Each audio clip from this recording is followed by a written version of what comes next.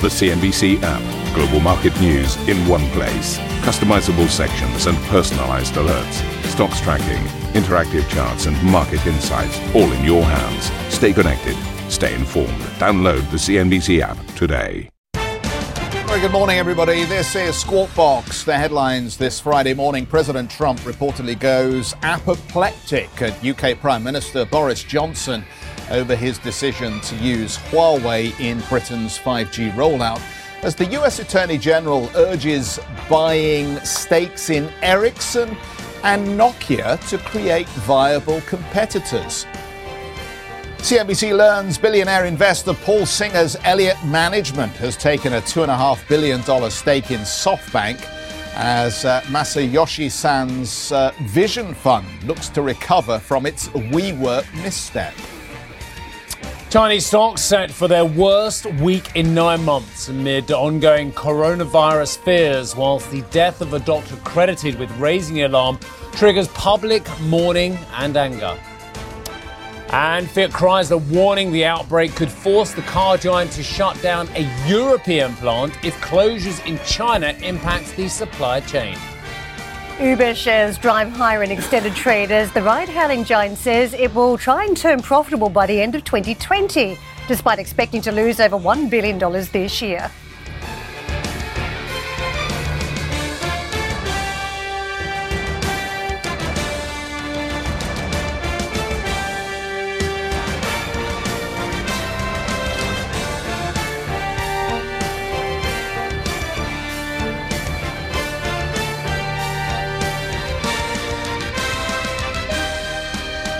Really glad you can all join us today for this Friday edition of Squawk Box. There is so much going on, so let's just get straight into the key stories. The President of the United States, Mr. Trump, was, quote, apoplectic in a call with Boris Johnson after the UK Prime Minister's decision not to ban Huawei from developing 5G networks in Britain. This according to the Financial Times. Now, this despite strong pressure from Washington, D.C. to exclude the Chinese telco company.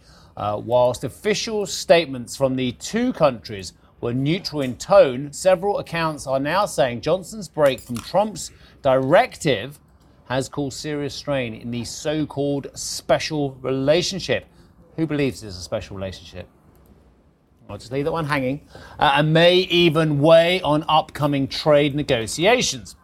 Number 10 says such reports are overblown. Now, if we think that's a staggering conversation, I don't think it's that staggering. I think it's quite interesting. The next one is amazing, what you're about to read. Amazing. Yeah. US Attorney General William Barr has argued the US should seriously weigh ownership of a controlling stake in Ericsson and Nokia to bolster competition with Huawei. Mr. Barr noted that the European telecom network companies are at a disadvantage in the 5G race as they lack Huawei's scale and the backing of a powerful country with a large embedded market in China. He added that the US would have to decide what, quote, horse we are going to ride in this race. Okay, so the unprecedented move is likely to heighten tensions between the US and China. The reason I'm overexcited, and I thought you'd finish your read, so I apologise. We've got so much going on. We had enormous amounts of news flow. And now in literally the last 5 seconds, we've got even more amazing news flow.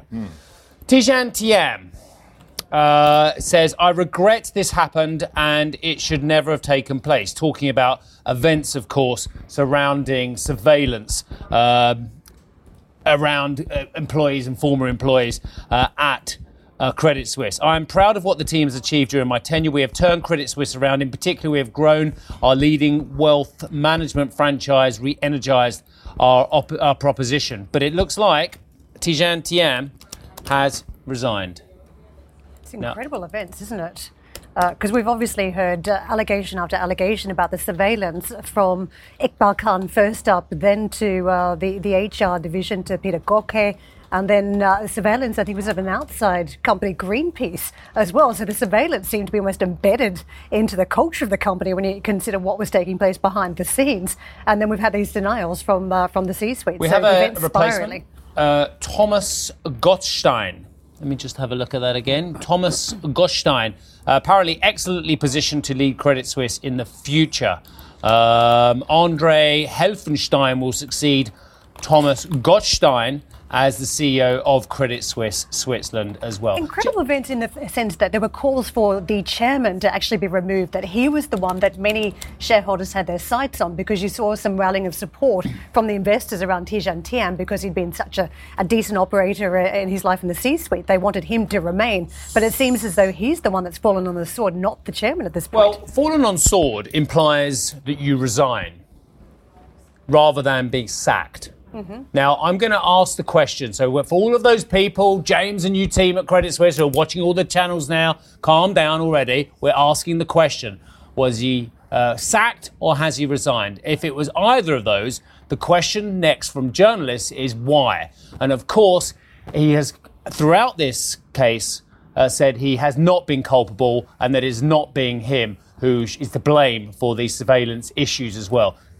This would imply otherwise, and of course the details will come out. You spent a lot of time in Switzerland. So I was at the meeting where the chairman of the board held a press conference, which Tidjane Thiam did not attend, where Credit Suisse sought to persuade investors, shareholders and the broader audience that Tidjane Thiam had not been party to or known about the decisions taken to spy on Iqbal Khan. Iqbal Khan, of course, left Credit Suisse to join UBS to head up the wealth management business. But Iqbal Khan touches a number of other banks, because I was at Julius Baer earlier in the week and there was speculation that Iqbal Khan may actually head up Julius Baer. But ultimately, Iqbal Khan, as we know, left Credit Suisse, crossed the street, went to UBS. There was that press event where Ursula was there, sat down, telling everybody who was willing to listen that they had done an independent legal investigation. The lawyers had come in, they'd looked through the email chains, although there were a whole swathe of emails that were not looked at because they were unavailable to look at. Apparently they disappeared, deleted. which left a question mark as to exactly what they contained. But there was no evidence, and Credit Suisse were keen to reiterate that over and over again. And subsequently, Jumana did that interview with Tidjane Thiam, where he again reiterated that he was not connected in any way to the investigation. And there were a lot of people in that room who asked the question, is it credible to believe that the man who was responsible for running the bank did not know that these things were taking place? But, you know, we take the denials at face value. The question is now, with this subsequent Greenpeace story, it does raise, as you point out, some very interesting questions about the underlying culture. Now, Yes. we've interviewed Tidjane Thiam for years in his various incarnations, and he's still a relatively young man. And I guess if he leaves this business now, there is still the potential, if he walks out the door at this stage, that there are other positions available to him at some point in the near Should we future. just get some more of the flashes and then carry on the conversation? Because there are a few more flashes. I should probably just clarify the exact details. So, the board accepted his resignation unanimously. But again, was he pushed? Or did he go by his own accord as well? The board of directors say he will now, they will take his resignation as of next Friday. This is February the 14th when he's presented, I believe, the fourth quarter and 2019 results. This is an interesting comment about what you were saying about the chairmanship as well. Credit Suisse lead independent director, Mr. Schwan. Is that Severin Schwan? I don't know. It is Severin Schwan. Yeah. Okay, so that's Severin He's the Schwan, who we know deputy chairman, is I think. one of the grandees of Swiss business. Yeah. Says the board has been unanimous in reaffirming its full support for Mr. Rona, who you just mentioned as the chairman as well, until his term is complete in April 2021.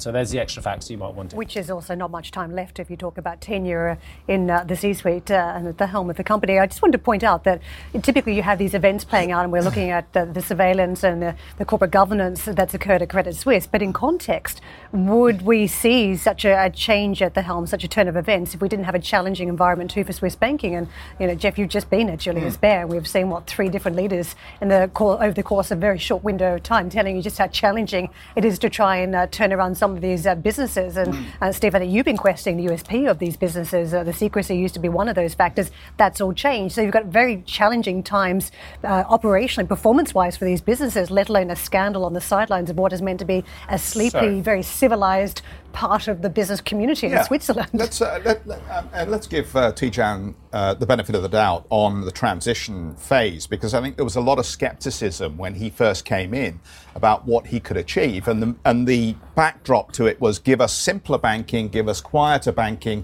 give us less dangerous banking. And his goal has been to reduce the reliance on risk-weighted assets and push the business into wealth management and more secure and repetitive areas of revenue generation. But, and again, I have a lot of sympathy for the European bankers who say their business model has been destroyed by negative interest rates across Europe, and of course the SMB mirroring that very low rate environment. So there is a lot of macro ex-company issues which have been forced upon these companies. I get that. That is where my sympathy ends, because it's about self-help thereafter as well. And Mr. Thiam joined the company on the 10th of March 2015 as the CEO, 10th of March 2015. So I have a chart here from the 11th of March 2015, his first full day in the office, and where Credit Suisse were trading at 23.699 Swissy. 23.699 Swissy. Roughly divide that by 2 and add a Swissy or 2, and you get the current share price, 12.78. But that's not a surprise, is it? No, it's not a surprise, and hence my point about the macro. And hence, you're absolutely right. Tidjane Thiam. Okay, we don't come here to bury Tidjane Thiam. We come here to say what's the facts. And I think that's very important, because I know what Credit Suisse's press machine is like. They get very upset when we say things that are negative. But the fact of the matter is, I'm just here for the facts. And the fact is, the share price is a tad above half the level of when he came in 2015. So let's just float an idea here. This is a week before the announcement of fourth quarter earnings and full year 2019 earnings. And we all trooped out to Zurich to cover the quarterly earnings. Yes, we have. And the second quarter were better, the third quarter were better. The fourth quarter, we haven't seen the numbers yet. One asks the question, why are we learning a week before the release of the fourth quarter earnings on the 13th of February? Why are we learning that the head of the bank is now moving on? There's one of two Should we be reasons. concerned about what that presages in terms of what those numbers look like? There could be one of two negative reasons. One, there is more outcomes to come about the surveillance issues. Or two, as you may be implying, but you're not actually saying, the numbers could be horrible. The questions have been mounting in the press, though, about leadership change. And I'm just going to point out that you had the third largest shareholder in Credit Suisse, Harris Associates, coming out saying they're 100% behind Tidjane Thiam. And that was about 4 days ago. So they very much put their money behind one particular candidate, and that was the CEO, not the chairman. So this decision, you've got to say there's probably a lot playing on behind the scenes in the boardroom about who is actually going to survive at this point. And Tidjane Thiam obviously deciding that he wants to take himself out of the game, or he may have been pressured. We don't know that as well. So questions about that. Well, our friends over at Credit Suisse, no doubt, they'll already be working on their media strategy at this point. So please, if somebody would love to pick up the phone and give us a ring, we'll take a conversation as soon as you are ready to do it. We could put Jeff on a plane to Zurich. We could do that. How many times have you been in Zurich last 3 weeks?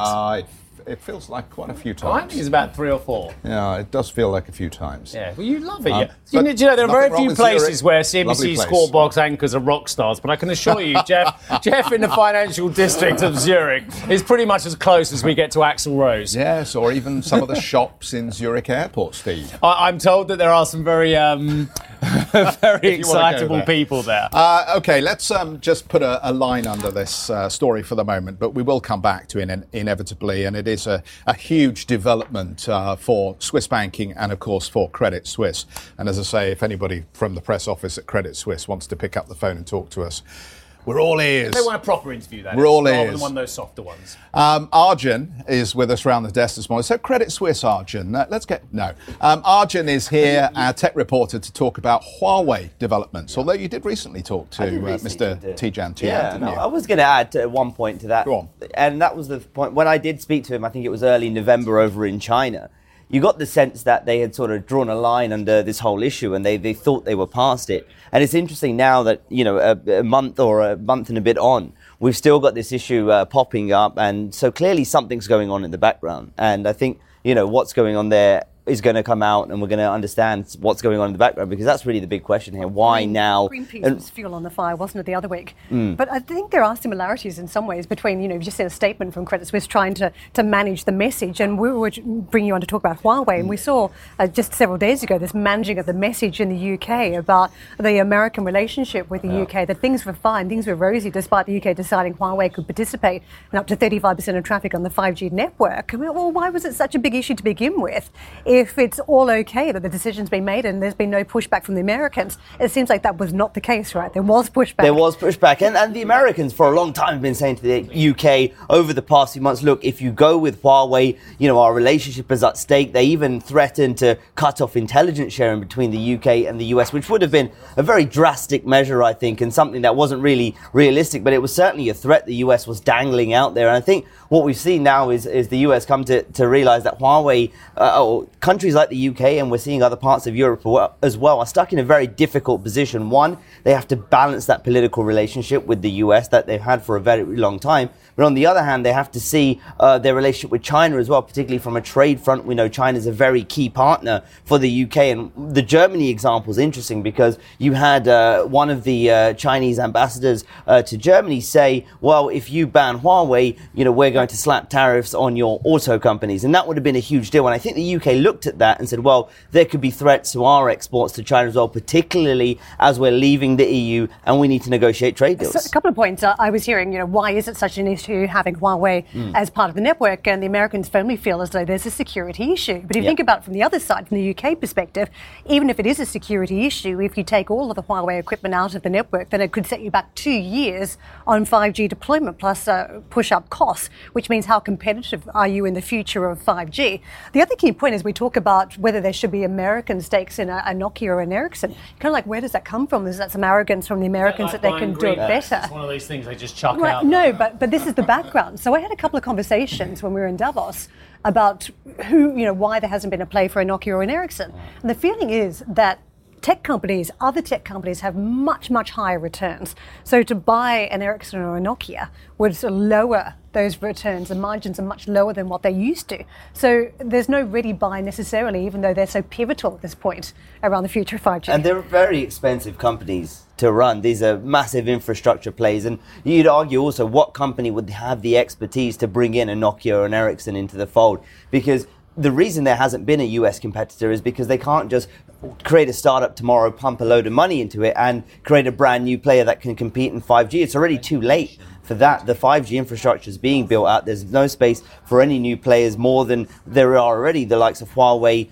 Nokia and Ericsson. And obviously some of the smaller players, you've seen Samsung and ZTE jump into the fold as well. But actually, that's the big problem here. And the reason the US hasn't been able to create a 5G competitor is it takes years to do. It's not something that can even be done in 5 years. This could take sort of a decade or more to do. And so that's why perhaps this suggestion has been floated to take a very drastic action. Sorry, very basic question then, and you two are the experts on this. Do Ericsson and Nokia fly off the shelves today then because of this carrot that's been floated out there about US ownership? I mean, it sounds preposterous, but too many questions. Just still too many questions for it to be realistic. I mean, first of all, this is going to be a massively political issue. And I was going to say, does Finland have an issue? Finland doesn't have a controlling stake in Nokia, I don't believe, but it's still part of the DNA of the country. Yeah, and this could potentially go to sort of EU level negotiations. These are pretty critical companies to Europe. These are sort of the European technology champions. Do I hear Margrethe Vestager turning up in her tank and saying, back off? There we go. Yeah, and there's certainly a potential for that. These are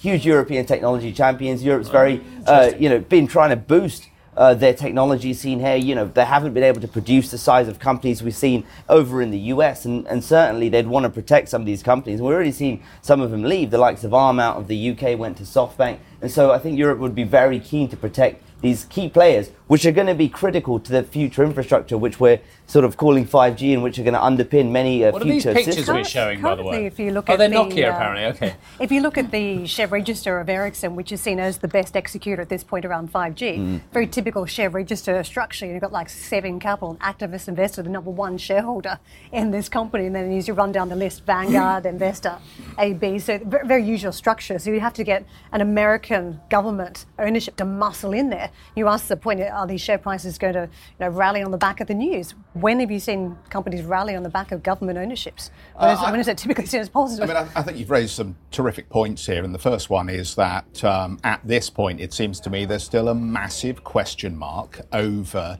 profitability around 5G and who actually makes money from 5G. Is it the people that build the infrastructure? Is it the people that utilize and sell on the infrastructure like the phone operating companies, or is it somebody else? And I still don't think we have an answer for that at this point. And the other is, where the hell is the US in terms of its technology evolution around 5G infrastructure? In the bad old days, DARPA and other organizations that were related to the defense industry in the United States were pioneers in all these sections of technology. In the last 20 or 30 years or so, there's been underinvestment in those agencies and in that space. And it seems to me what we're seeing now with Huawei is just chickens coming home to roost. Absolutely. Are they chlorinated chickens? They certainly are. Okay. Just a reminder, we've been podcasting. If you can't get enough of Squawk Box, be sure to tune in for our podcast. Head to cnbc.com, Apple Podcasts, Spotify, or wherever you get your podcast to have a listen and download today's episode. And take a look at the opening calls for the European, with the Asian markets down 0.9% for the Hang Seng. The opening calls will come to that. There they are, down 15 points, FTSE 100, Xetra's called down 29 points.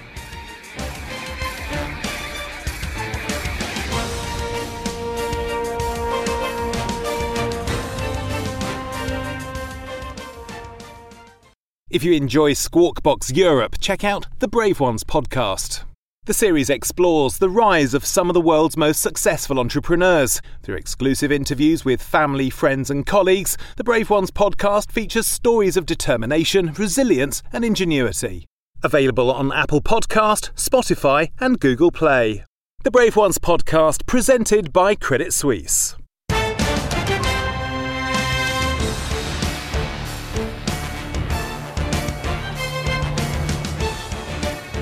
US hedge fund Elliott Management has built a $2.5 billion stake in SoftBank.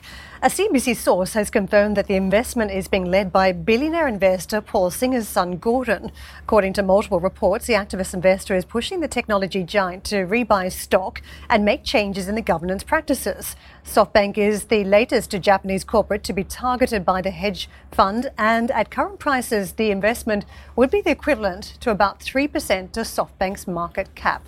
Can I ask a very silly question? SoftBank is stunningly cash rich, yeah? And invests vast amounts of money in companies globally, and some work, many of them work very well, some don't, like WeWork as well. Why would they want investment from someone like Elliott?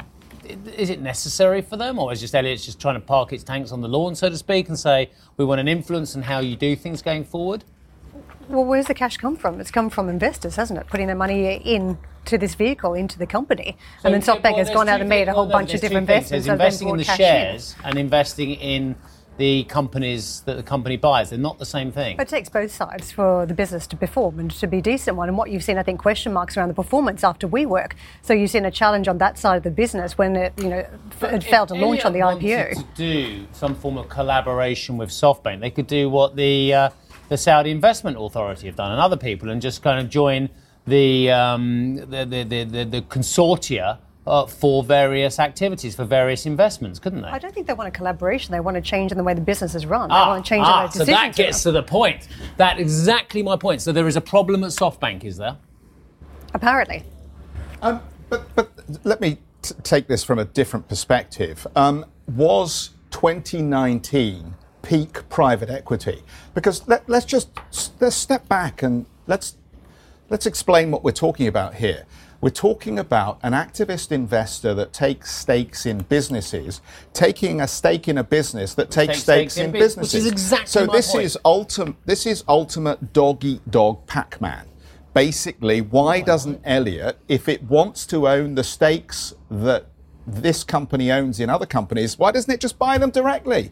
Why is it buying SoftBank? And so I suppose the argument is that, the current price of the shares doesn't reflect the underlying value of the assets that are owned, right? But there is the other issue that we know that SoftBank also bought WeWork, Uber, and WAG and spent huge amounts of money. So is there sufficient value in ownership of this business to compensate for some of the howlers that they've invested in? But to me, this just sounds like real peak market stuff. Thank you for listening to Squawk Box Europe Express. For more market-moving news, you can head to cnbc.com. Or join us again on the show with Jeff Cutmore, Steve Sedgwick and Karen Cho, weekdays on CNBC.